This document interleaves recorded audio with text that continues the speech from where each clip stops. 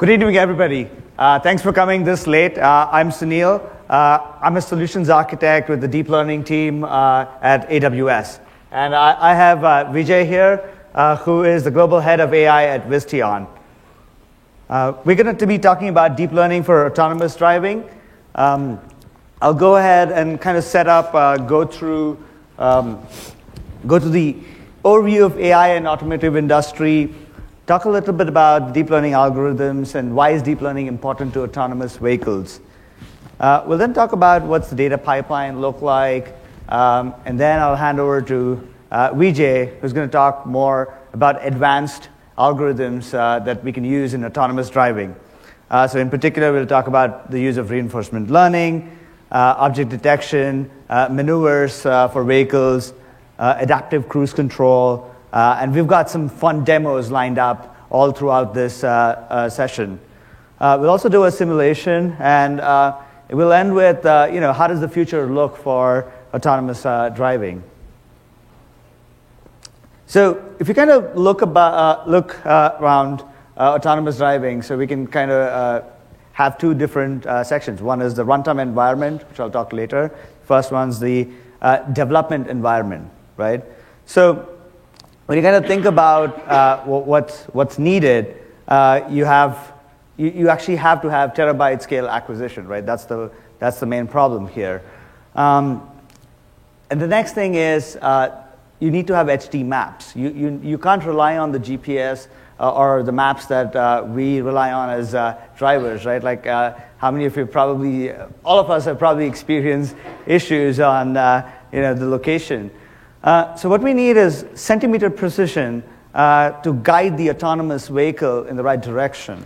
And then what we can have is localized, we can use localization to detect what's happening because things can change. It's never static. And then we talk about the use of machine learning, in particular convolutional neural networks that are using those. We have had state-of-art results in anything image-related these days. And in the runtime, when we talk, we have to think about vehicle-to-vehicle communication, of course, with the use of HD maps, and then localization event processing. Each of these autonomous vehicles are loaded with a bunch of sensors. So having these sensors, kind of a concept called sensor fusion, where we get inputs from all these sensors. How do we make use of this collectively, right? So that's pretty important. And we need edge computing. We can't rely on network. First assumption in autonomous driving is network is never reliable, which is pretty much a standard in any computing, I would say. But it's furthermore important because the impact can be pretty catastrophic in the autonomous driving setting.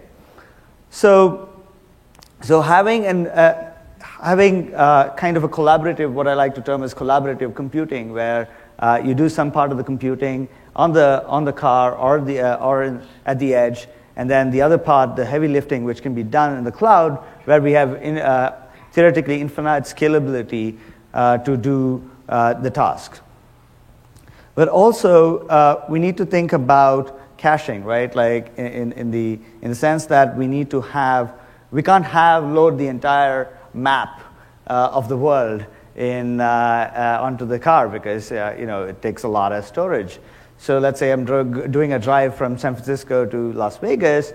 By the time I sort of hit I-5 or depending on the route I take, get those maps as I get to the location. Also, there needs to be state management because you can't just rely on completely reactive to the setting. You actually have to know what's been happening so far to make a more educated decision on what's happening. So we kind of talked about these requirements that we need for autonomous driving, and let's see how does AWS fit into picture here. So terabyte scale data acquisition. So we have products like S3, services like S3, Glacier, where you can store data and archive them. But sometimes when you think about the scale at which we operate in an autonomous environment, or these cars where we are recording video and tons of sensor data, this is a car can, what we've seen is a car can almost accumulate up to 20 terabytes of data in a day. And that's not maybe the best way to transport the data into the cloud. So what you need is a cheap, faster way to get this into the cloud. So a Snowball is a great way to get data in a secure and cheap manner and really fast into S3. And then we think about map creation, analytics, and that's where Amazon Deep Learning and Machine Learning, we did announce the service SageMaker today, where you automate the entire training, go from development, training, and inference on AWS. And then people who want to be at the bleeding edge and really get the most out of the hardware, or care about those microseconds, that's when you get into the hardware side. So, of course, we'll be training these data sets which can't rely just on CPUs. We use the GPU, the P2 and P3 instances to actually train large data sets, because remember, a single car, we're talking about 20 terabytes of data that's being produced. So if you wanted to customize your hardware or machine learning, we can go to FPGA, use the VSDL, get really specific into kind of the operators you want to get this to happen. And on the autonomous driving runtime side, we have CloudFront acceleration, so you can get data, whether you're talking about getting data in really fast into the car, or using S3 acceleration to ingest data, incremental data into S3. Of course, API Gateway and Lambda gives you the serverless capability to for any kind of maybe it's analytics dashboard or fringe activities that you want to actually have in the car. With Greengrass, you get the capability of deploying these serverless functions onto the edge. Now, this is actually great because you have a unified compute model now on the cloud and on the edge device. So when you have cloud connectivity, you can connect to the cloud and execute the Lambda function. When you're off with connectivity, you can use these Lambda functions locally. With IoT, you can have a pub/sub mechanism from your car to other devices, or to the cloud, or to your actual provider. And IAM to have a secure communication and manage policies, whether it's data or roles. Now, let's look a little bit about what's AI and deep learning to do with autonomous vehicles. Before that, let's do a little clarification of this AI, ML, DL that gets thrown around a lot.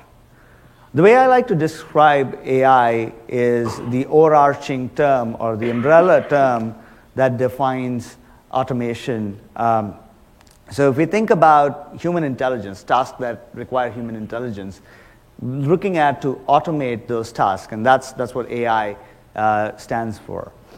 Now, there are many ways to get to an AI system, and one way is machine learning. So machine learning, what we do is we're trying to define a function that fits the data, that understands this is the data distribution, and we come up with an algorithm. And deep learning can be described as a subset of machine learning, where we're defining a network structure which learns the parameters that is going to define or minimize the objective function that we have defined. Now, how does the AWS machine learning stack look like? So at the lowest level, we are looking at the framework and infrastructure side, where the latest and the greatest research and bleeding edge technology is down there. So hardware, of course, we launched the C5 instances today, but GPU instances with the P3 that uses the Volta chips. And as far as my training experiments have gone, I've been able to get about 5 to 6x performance over the P2, the previous generation P2 instances on computer vision related tasks.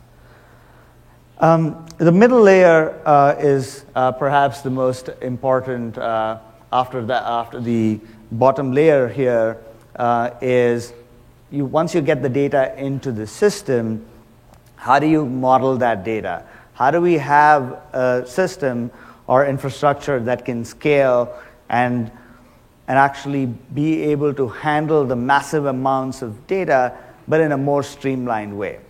So that's why we announced Amazon SageMaker today, so that developers and data scientists can rely on our infrastructure, where we do the heavy lifting in terms of provisioning and scaling, training, and inference very easily, where data scientists can collaborate and focus on what they do best, is interpreting the data, defining algorithms, and not worrying about the infrastructure. And of course, for other things that might be interesting in a connected car setting, using some of these vision and speech algorithms, where we have seen a lot of like what BMW has done with connected cars. We've also seen people do integrations with Alexa. And then we now have the capability of recognizing objects and doing video and image analysis in the cloud and being used and exposed to you developers as an API. You may think about, hey, I want to get started and see get my hands dirty with data and see whether I can build some autonomous technology.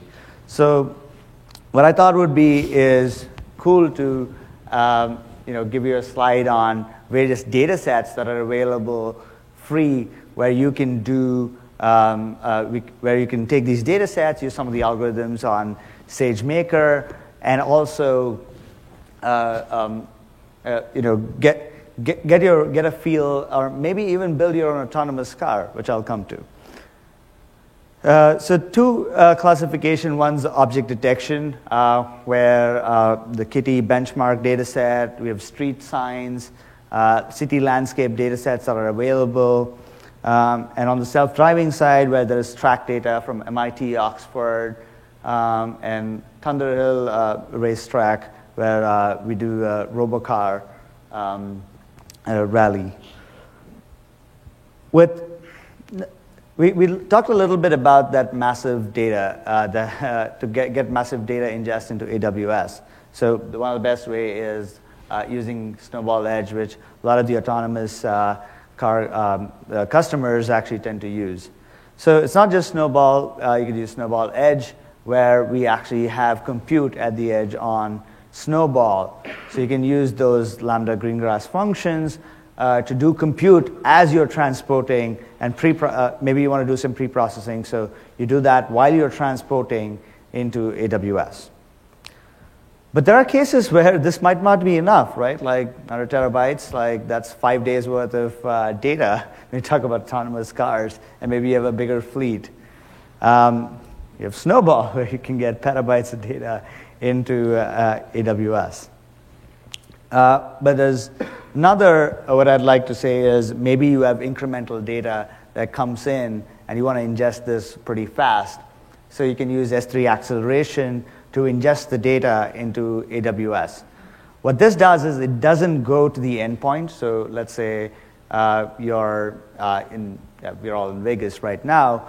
So if we wanted to ingest here, the closest data center would be it would probably be in US West 1, that is in Northern California. Now, instead, what we could do is we could actually ingest the data in through the point of presence or through CloudFront, where it might be faster to ingest that data. So this is the animation on when you're not close to the region, operating close to the region, this gives you a lot of benefit in terms of latency and getting that data into AWS.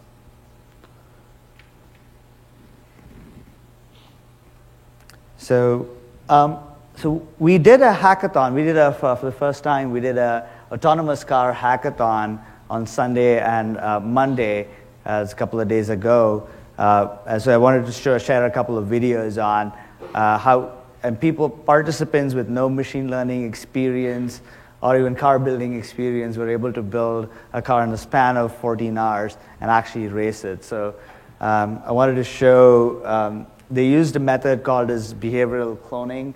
The idea is you drive the car around, you collect a lot of data, and you learn how the driver drove and try to replicate or imitate that. So let's look at what the run looks like.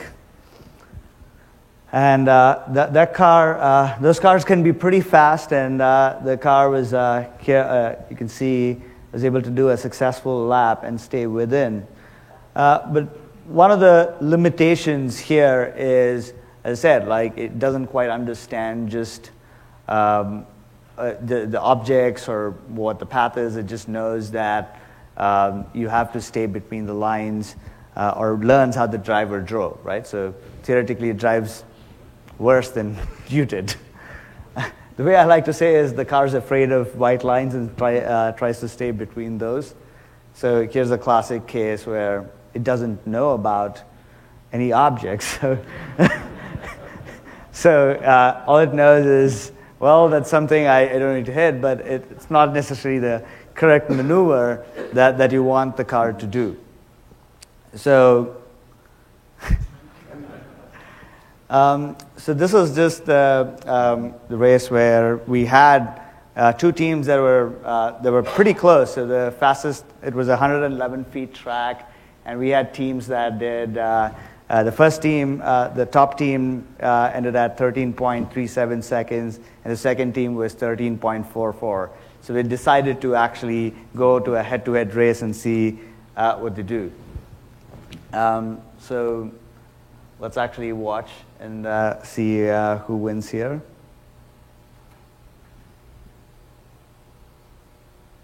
All right. I'm going to speed up in the interest of time.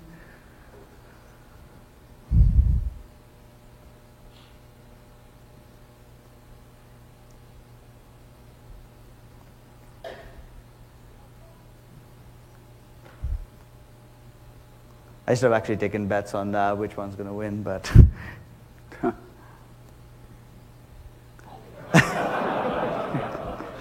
so the red one clearly won. It did well, but you see the problem here, right? Like there is some inconsistency. What it's doing is you're only learning its imitation behavior. It doesn't understand what's in. It doesn't use any localized. It sort of uses only the image information, so very limited local information. So no HD maps here, no additional sensory inputs into actually correct or course correct, right? So this is kind of the problem you have with just behavioral cloning. So you need something more advanced and actually have more capabilities, whether it's sensor fusion, HD maps, or better machine learning techniques. And that's why we have Vijay here from Visteon, who's going to talk more about these advanced techniques and how you can actually achieve a better driving than what we saw here. To Vijay. Okay. Thanks, Sunil. Okay, great. Before I get started, we have a quick show of hands. How many of you in the audience think that there'll be commercial autonomous cars on the market in, say, 2 or 3 years? How many of you think it'll take 10 years? About evenly divided, maybe slightly more for 2 or 3 years. How many of you think it'll be never? We're a very positive crowd. And how many of you haven't heard a word about autonomous driving so far? There's always one wise guy. First of all, I'm actually quite honored that you guys chose to come here instead of going for dinner. I think that means a lot. Basically what I want is to tell you a little bit about what we are doing in autonomous driving, and also to get into some detail about some of the newer technologies that are coming into the picture.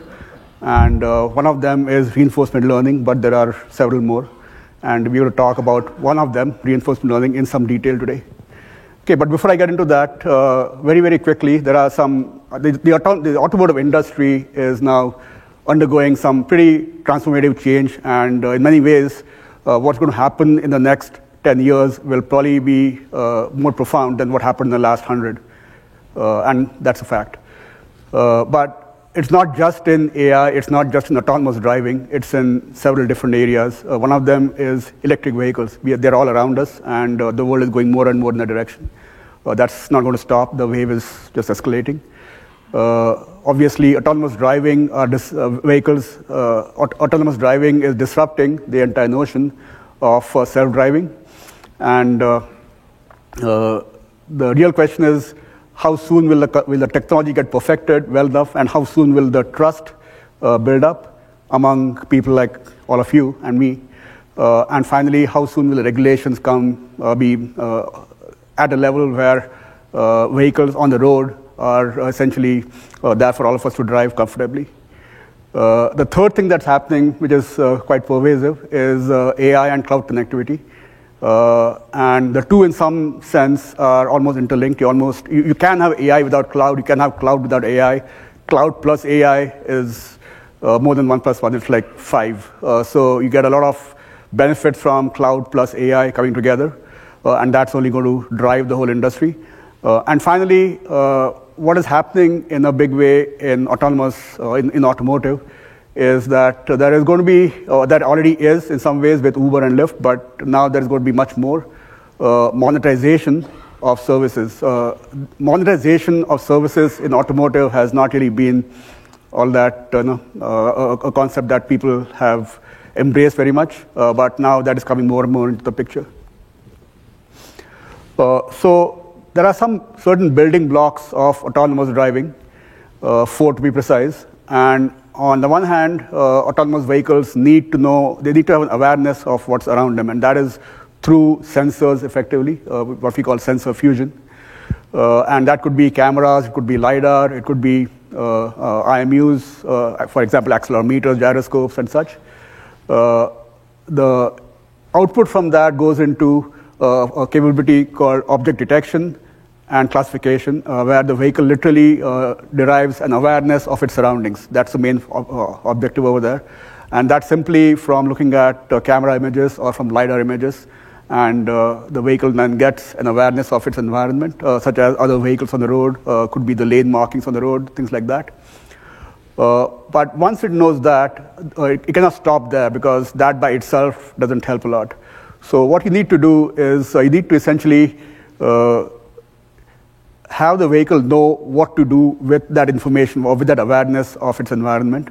And that gets into vehicular maneuvers, also called path planning, where the vehicle basically is learning or understanding how to essentially go from point A to point B by controlling certain actuators. There are specifically 3 of them that matter: steering, braking, and throttle control. And the path planning uses a very different type of AI that we call reinforcement learning. I'm going to talk a little bit more about that today. And then finally, of course, what we have is actuator control, which is taking the output from the AI and applying it to the driver-wire controls of the vehicle. So what is also happening in the whole AI evolution, which is a bit of an interesting thing to reflect on now and then, is that things are moving up the food chain. If you go way back, not even that way back, but say even 3 or 4 years back, almost every single thing used to be rule-based. So you had algorithms which essentially said that, okay, if certain things happen, then the vehicle will behave in a certain way, and it was very, very predictable. but not very good at handling complexity. Because very soon you find that the number of permutations that a vehicle needs to handle just explodes. Essentially get what is called combinatorial explosion. And it's just very hard to deal with that in software. So that's where AI came in. And the first frontier of AI is basically just to identify, just to understand, or not understand, but to know what is in the scene in front. And that gets into convolutional neural networks. And the bounding boxes around the objects, I mean, that is exactly that. It is basically to understand or to identify what objects are there around a vehicle. Once you've identified the objects around a vehicle, the next thing is to understand the meaning behind them. What do they signify? Because now what you need is to start making decisions based on that knowledge. And the only thing that will facilitate that is an understanding of exactly what the scenery is all about. And that gets into what we call reinforcement learning. I'll cover that in some pretty good depth today. And then the frontier beyond that is, again, a higher level, which is reasoning. Now, that's where it starts to approximate the human intelligence. So it's not quite there yet. But there's a step beyond that, too, which is creativity. I didn't put that in the slide. But the whole point here is that AI is moving up the food chain. And I think what a lot of companies are doing, startups in particular, is essentially following this trajectory up the food chain. So getting closer to autonomous driving, there are basically 3 technologies that are front and center right now. And neural networks, specifically CNNs or convolutional neural networks, they are in many ways the foundation of autonomous driving. Without CNNs, it's very hard to have any good AI in a car. And there are many companies with some really brilliant designs and architectures that have come up with really fantastic algorithms for this, where they can classify images with north of 99% accuracy at a very high performance in terms of frames per second, and also in terms of the absence of false negatives and false positives. So that is becoming, I would say, a mature science, if you will. But there are 2 more areas which are now coming into the picture in very profound ways. One is reinforcement learning. And in reinforcement learning, the whole idea is to go from what used to be rule-based to something which is essentially AI-based. And the way you do that is basically by teaching the vehicle or having the vehicle learn how to behave in certain environments by observing what is going on. And then it will change its behavior patterns or learn how to essentially perform certain maneuvers better. And the third thing that we need to do there is basically trajectory prediction. So for example, if there is a vehicle in the adjacent lane and that is going to cut in, we would like to know that simply before it cuts in. We'd like to know from its behavior that it is probably going to cut in. And that is essentially using a technology called recurrent neural networks, RNN. So here is why reinforcement learning matters. And there are, of course, several reasons for it. And it's an evolving science, so it's not as mature yet as it will be in, say, a year or 2 or 5. But one of the things is that it allows a very large number of maneuvers to be implemented. It's almost boundless in some ways, but it can learn. If you need to have the right model to train it, but once you have that right model, then it can learn a pretty large number of maneuvers. The second thing that it shines at is complexity. So once you train a reinforcement learning network, an RL network, it can learn complex maneuvers which essentially can handle almost 15 to 20 different parameters. Obviously, in some cases, the more parameters you have, the longer the training time will take. You don't necessarily need that many all the time, but it can handle that. That is something which rule-based systems simply cannot deal with. You try to have 15 parameters, all of them varying to some degree. It's a very hard thing to do using rule-based. And the third thing that an RL system can do is basically make decisions.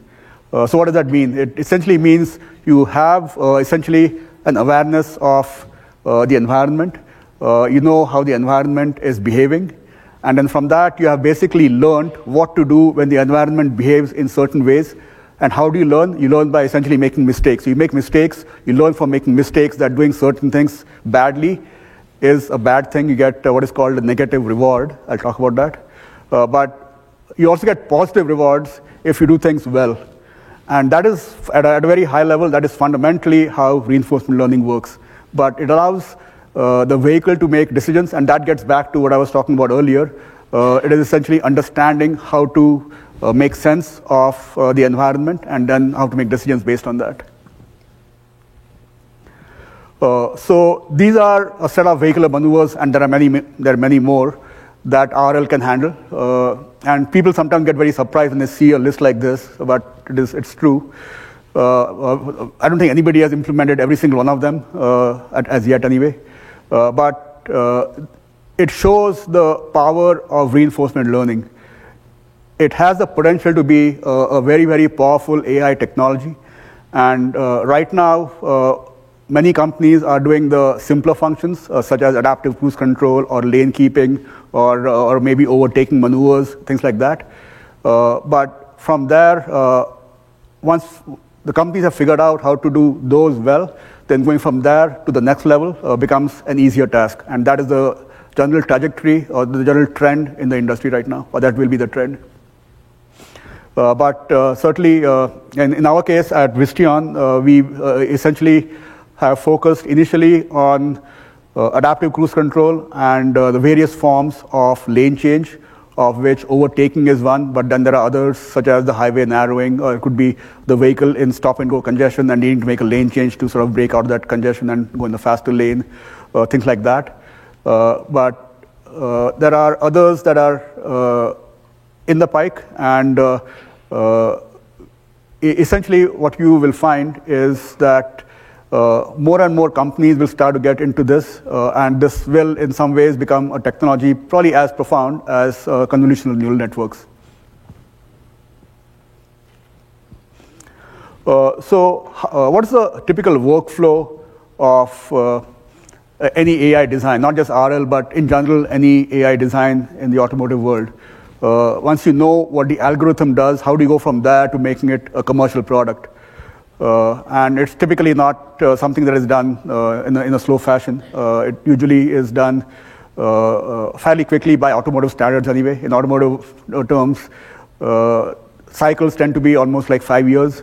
A lot of what we are seeing over here is essentially getting implemented very quickly. Now, even there, once it's implemented, the OEMs have to make plans to put it in their vehicles, and that can take some time sometimes.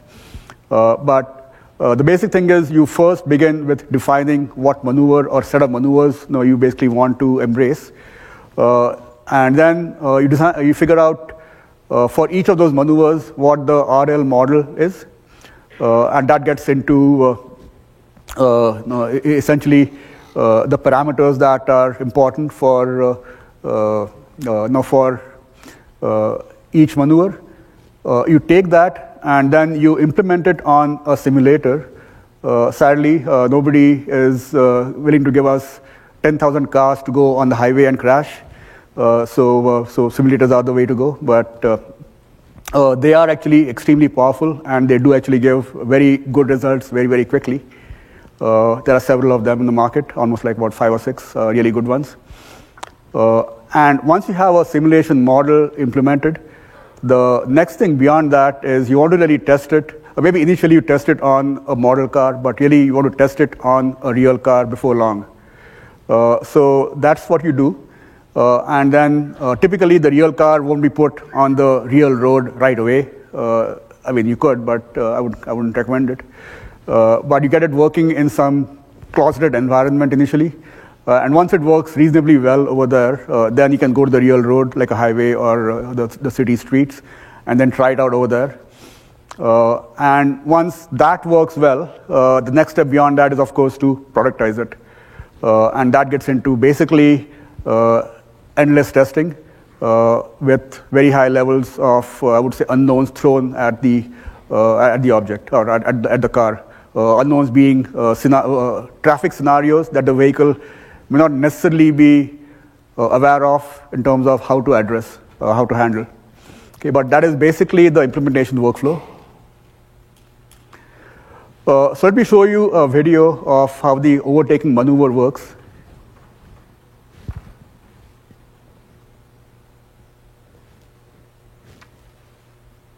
Whoops.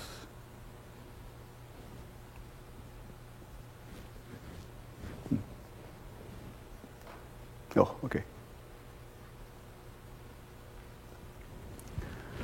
This is obviously on a simulator, but it's the overtaking maneuver. I'll just let it play through. We can read the captions.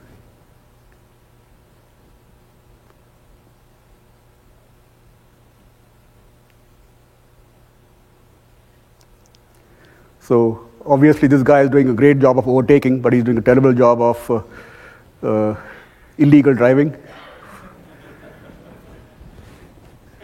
But nonetheless, it basically explains how a simulator is used.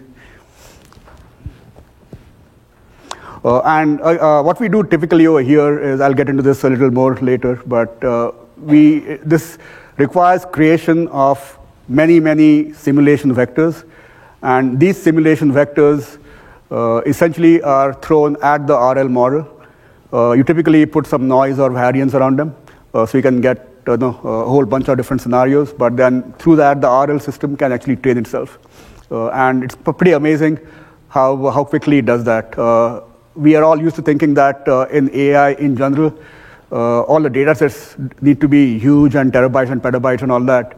For RL, that is typically not the case. You typically have fairly constrained data sets. What you do need is a certain degree of patience in refinement, because these things don't necessarily always get trained or converge very quickly. Sometimes it takes refinement of the model quite a bit. And the first few models that one may put together may not even converge, and that's very frustrating. But once you sort of stay with it and figure out why it's not working, you come with a model that does work, and then once you have it working, then refining it from there becomes a pretty easy charter. So this is another video, and this is basically this is a video of a model car that we did almost a year back now, or maybe a little more than that even. Oops.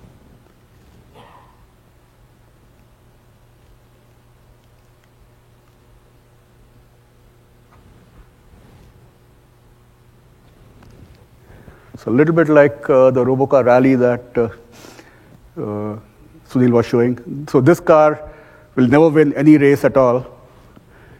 And in fact, it's a big, slow, ugly turtle.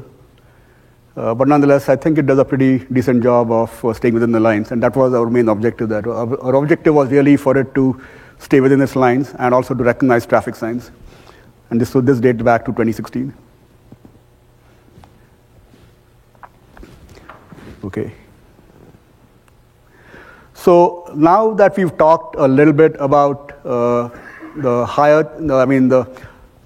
fundamental about what RL is used for, let's dive a little deeper into the fundamentals of it. So now, for the next few slides, I'll talk. It'll be a little technical, but in reinforcement learning, unlike neural networks, the structure of an RL is very different from the structure of a typical neural network. You can have a neural network inside an RL, but it doesn't have to be always. It depends on what scenario you have. But there are basically 5 things that matter. One is the object of interest, or what we call the ego vehicle, so to speak, in the automotive world, is called the agent.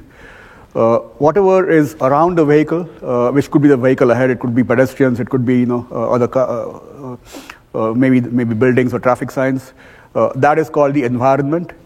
What happens is the agent will observe the environment and then take certain actions in response to what the environment is doing, or in response to whatever its own purpose is. So it sort of figures out what the environment is doing, what it wants to do, and then take certain actions and try to proceed along those lines. If those actions result in something which is good for the vehicle, then it gets a reward, which is called a positive reward. if those actions result in something which is bad for the vehicle, then what happens is that it will result in a negative reward. And there is fundamentally a state transition model that, and I'll talk about this a little bit, but the state transition model essentially helps the vehicle learn how to do it better the next time, and that state transition model is improved with each iteration of rewards. Now, again, there are simple scenarios, and I would say that adaptive cruise control is a simple scenario. You don't have very many parameters in that. You have basically the velocity of the vehicle ahead, the ego vehicle's own velocity, the distance between the two, and not a whole lot more. But you basically what you want to do there is essentially follow a slower vehicle at a safe following distance. That's the main thing. So you have to essentially detect the vehicle ahead and then take certain actions, typically braking, and then make sure that you brake enough or accelerate enough to stay at that safe following distance. Then there are far more complex scenarios, for example, making a turn at an intersection, especially if there's a traffic light over there. Now that typically would need to be decomposed into maybe 2 or 3 sub-scenarios, and then you handle each sub-scenario separately. But not all scenarios will have the same level of complexity, and one of the key things to note is that one really needs to have a certain awareness of what the complexity is and have a model that will match that complexity. Having a model that is excessively complex might be okay, and the RL will eventually figure out how to learn from that as well. But that whole learning process itself might take quite a long time. So it's better to simplify it and then have the subordinate models or the sub-models be trained, and that can be done much faster. Getting even more technical, there is, in the RL parlance, there are certain terms, so there is basically one term which is called the Markov decision process. So what is a Markov decision process? It sounds like a very complex thing, and basically what it is, it's nothing more than a simple framework for essentially handling situations which are largely predictable but partly unpredictable. So it essentially is a formalism for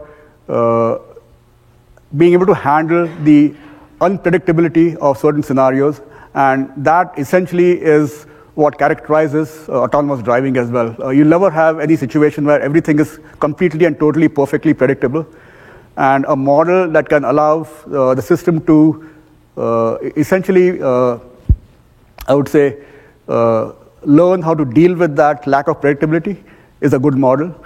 To achieve that, there is another concept that is called the Q table. A Q table is basically a state transition table. It's a fancy name for a state transition table, and what you have is essentially a set of states and a set of actions, and then, and again, this is a very, very simple table. Most of the time, the states might be many more than this. It could be as many as 20 or 30 or 50 states in some cases, or even more. And then there are cases where there could be an infinite number of states, and I'll get to that because that gets into deep RL. But at a simpler level, what happens here is that you detect what state the vehicle is in, and then you look at the Q table. The Q table for that particular row will have a certain number of entries. For example, here in state 1, if you look at it, it basically shows 3 states. Action A is 0.659, action B is 0.121, and action C is 0. So what you really want to do is find that entry which corresponds to the largest value and pick that as the state, as the action that you'll perform. So in this case, if you were in state 1, you would essentially pick action A. Now, that is well and good, and that makes it like a completely predictable state transition table. The issue here is that in the real world, these states won't be perfectly predictable. So what we need to do is essentially allow for a certain amount of lack of predictability in the model, and that gets into, I'll show this in the code later on, but that gets basically into how you handle different states. So I'll actually not get too deep into this because I running out of time here. But fundamentally, what we have is essentially a model for updating the weights or updating the entries in a Q table. And once you update the entries in the Q table becomes much better. And then you can actually, I'll show this in the example that I have, but the vehicle or whatever object you're trying to train for performing certain actions will do that job much, much better. So there are many, many models in reinforcement learning. One pretty popular model is called the actor-critic model. And in this model, what you essentially have is a system. And usually what happens is that the system and the actor or the agent will interact very directly. So the system will often be called the environment, and the actor will typically be called the agent. And there is essentially a reward from the system that goes, or from the environment that goes directly to the agent or actor. The actor knows how to deal with that reward. The actor-critic model is a little different. And the reason it's different is because it is possible for the actor or the agent to be sometimes biased. They may not necessarily always make the best decisions based on the rewards that they get. They may not like the rewards, and they may still keep doing the same thing. So the purpose of the critic, and this again, there's a mathematical formalism for this, but at the intuitive level, the critic essentially gets the reward from the environment. The critic essentially is able to evaluate the reward and judge if it is something that the actor should be doing differently or not, and then it'll have a certain, it'll essentially instruct the actor to do certain things differently. But the whole objective here is that a critic is impartial, whereas the actor is a partial entity. And there's a mathematical formulation around this, but essentially RL models that follow the actor-critic formalism usually tend to converge very, very fast, and they end up with, you end up with better RL models as a result. Deep Q networks are basically there for fundamentally addressing situations where you may not have a finite set of states. And typically, almost about 90 or 95% of situations fall in that category. So almost all of RL or most of RL typically would use a deep Q network. In a deep Q network, the whole idea is basically to go from a few states which can be represented with a Q table. In a deep Q network, you don't really have a Q table. You have essentially a neural network, which could be typically a CNN, but could sometimes be a recurrent neural network as well, if you're doing something maybe that is sequential. But the idea here is to handle complexity of scenarios. And the deep Q network essentially allows that complexity of scenarios situation to be handled. And that essentially allows it to handle a much, much richer set of vehicular maneuvers than you could get from just a state transition table. So in the interest of time, I'll skip past this. This presentation will be made available on GitHub, so you'll certainly have access to this if you need it. So how do you train an RL for, let's say, adaptive cruise control? So the basic idea here is you'll have a simulator on which you create essentially hundreds of vectors, and those vectors will basically essentially be used to train the neural network. And then what you basically do is you have the results or the actions resulting in certain good outcomes and sometimes resulting in suboptimal outcomes. And the good outcomes will essentially result in a positive reward. The suboptimal outcomes will result in a negative reward. But by repeating these instances over and over again, the network starts to get much, much better. This is also a video. So this is actually a negative reward.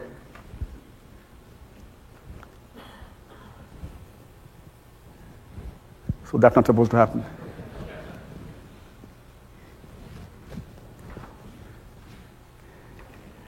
Okay, so now this is a little fun.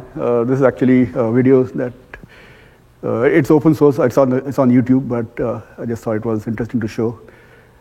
It is basically a video of a car, if you can think of that. It's not really a spider, looks like one, but it's basically a car with essentially 5 sensors, and it is struggling mightily to figure out what to do, but it's surprisingly getting better, even if it doesn't look like it.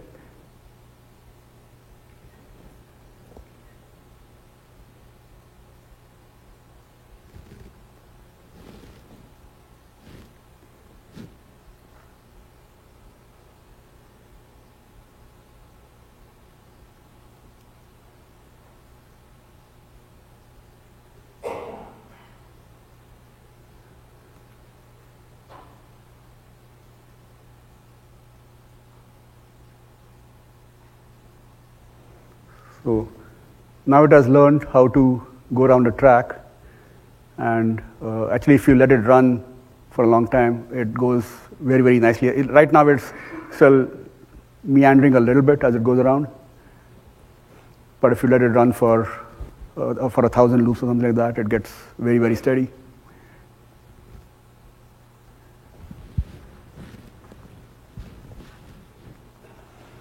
Okay, where is RL headed? It's a fairly new technology. It's not been around for all that long, but it's been around for maybe about two years at the most. It's progressing very, very rapidly. But essentially what's going to happen in RL is you'll see the industry going from the simple maneuvers like adaptive cruise control or lane change maneuvers to much more complex maneuvers, and you'll see many of those coming to the fore in the next 2 to 3 years. How does RL get better? There is a very interesting area of RL called adversarial reinforcement learning, where you essentially have a good agent and you have a bad agent. It's intentionally bad. The job of the good agent is to essentially do its job properly. The job of the bad agent is to make sure that the good agent does not do its job properly. So it's like a dueling kind of mechanism, and they both get very, very good at, so the good agent gets much, much better because that agent gets scenario thrown at, on the highways, for example, or on the streets, of roadside situations that it simply will not be able to create on its own. The bad agent gets better because it figures out how the good agent has figured its earlier impediments very quickly, or it has figured them out, and now it tries to create much bigger impediments for the good agent to try to overcome. So by doing this, essentially the good agent becomes not just good, but extremely good. Again, this is a fledgling technology right now, but the whole idea here is that you allow agents to duel, and by doing that, the RL becomes very, very good. It's not necessarily just that simple. Sometimes what you need to do is also increase the model as you know, as they get better. The model itself may have certain limitations sometimes. It's not just the scenarios. But anyway, adversarial RL is a big thing happening, and certainly in academia, this is a big area that's being looked at right now. The third thing is that in RL, what will happen is that the cloud is going to play a much, much bigger role. It won't be the vehicle all by itself that does this.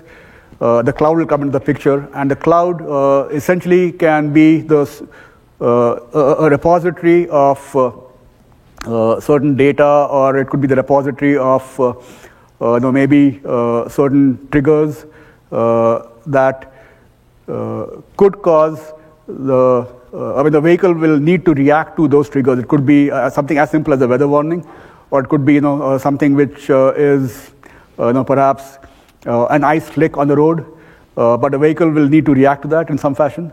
So the triggers will come from not just the road itself, but also from the cloud.